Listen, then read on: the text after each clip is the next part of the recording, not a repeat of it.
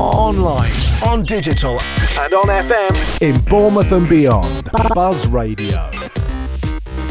Mental health can be quite a broad term and sometimes can be affected or caused by brain disorders such as dementia. Our reporter Madeline Self was at the first ever Bournemouth Memory Walk on Saturday to find out more about the event and the condition. 3, 2, 1, Bournemouth, start walking!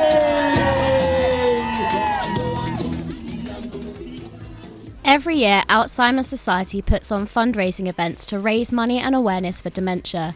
This year, Bournemouth joined in, seeing over 1,500 walkers of all ages, raising around £90,000 for the cause.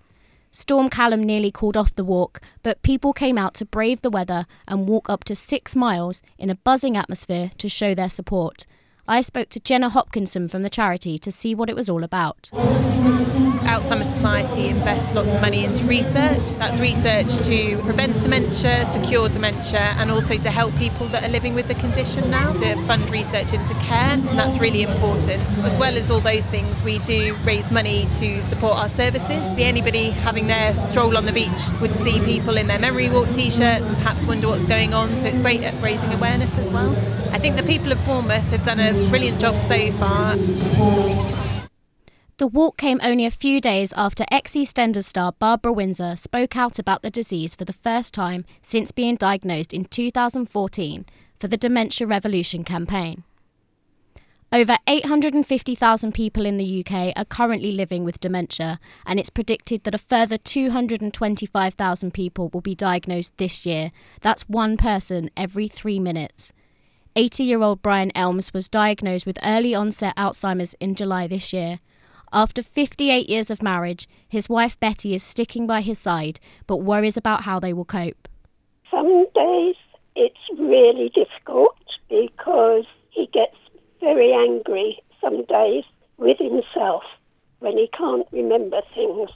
What will happen when he doesn't know who we are? And if anything happened to me, who would look after him?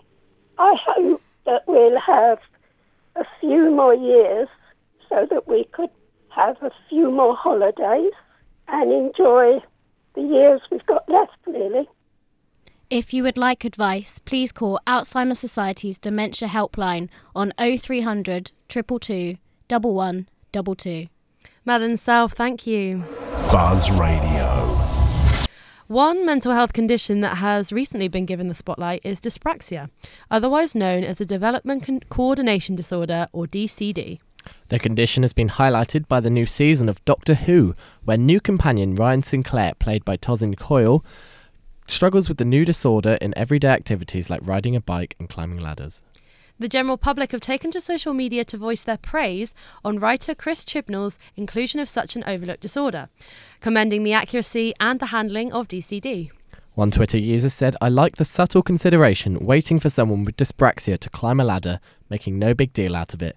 Thank you, Doctor Who." While others aren't too happy with how Ryan is being portrayed.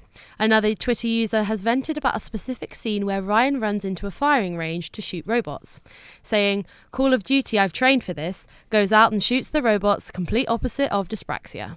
Our reporter, Kieran Hansford, suffers with dyspraxia himself and is here to tell us firsthand about the ins and outs of the disorder. So, Kieran, what exactly is dyspraxia? Dyspraxia is a mental condition that affects motor functions in the brain. So what this means is that the hand-to-eye coordination is much more difficult to process. It affects 5% of the population in the UK and actually affects twice as many males than females. How can this affect a person with the condition? So DCD can actually cause a very broad variety of symptoms, which is one of the reasons it's quite hard to spot. For me personally, it affects my ability to walk and talk, as these everyday actions take longer for my brain to process. It can also affect the ability to ride bikes, climb ladders, and even affect memory perception. How can people get support? Because DCD is such a broad condition, there are plenty of different avenues to take for support. If you think you have DCD, your best option would be to talk to your GP about whatever difficulties you're experiencing. At this point, your GP might refer you to a specialist such as an occupational therapist or a physiotherapist, depending on the symptoms. Thank you, Kieran. Living with dyspraxia can bring its own unique challenges to performing tasks and activities that require motor coordination. Speaking more about this is Xander Edgall, who also has the condition. He was diagnosed with DCD aged 16 after knowing he'd had dyslexia for a few years. So Xander, what effect would you say dyspraxia has had on your day-to-day life?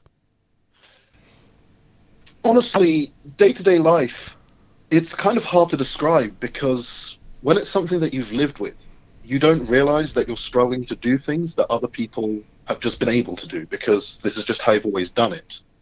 For instance, for me, the fact that if I'm at dinner with either my family or friends or just someone, it's just something that I can't do. I have to either eat my food, finish it, and then have the conversation, or I'm having a conversation and my food's going to go cold. That's probably the first thing that's most obvious to me that I talk about. Would you say the representation, such as in Doctor Who, is accurate? I'd say it is. The thing, the thing for me is that I never struggled with riding a bike, for instance, or I don't remember. It was so long ago that I started that maybe I really did. But again, I just thought I was bad at riding a bike, and then I got better.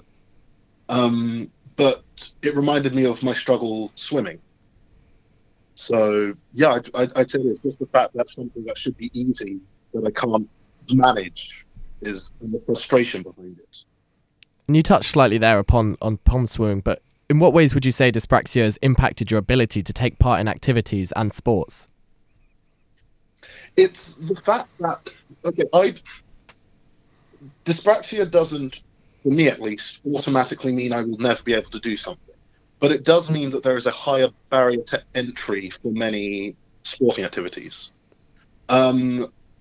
Things like just the fact that my coordination is so bad if I'm concentrating on doing something or having to think about how I'm going to do something, that doing something like playing football is ridiculously hard.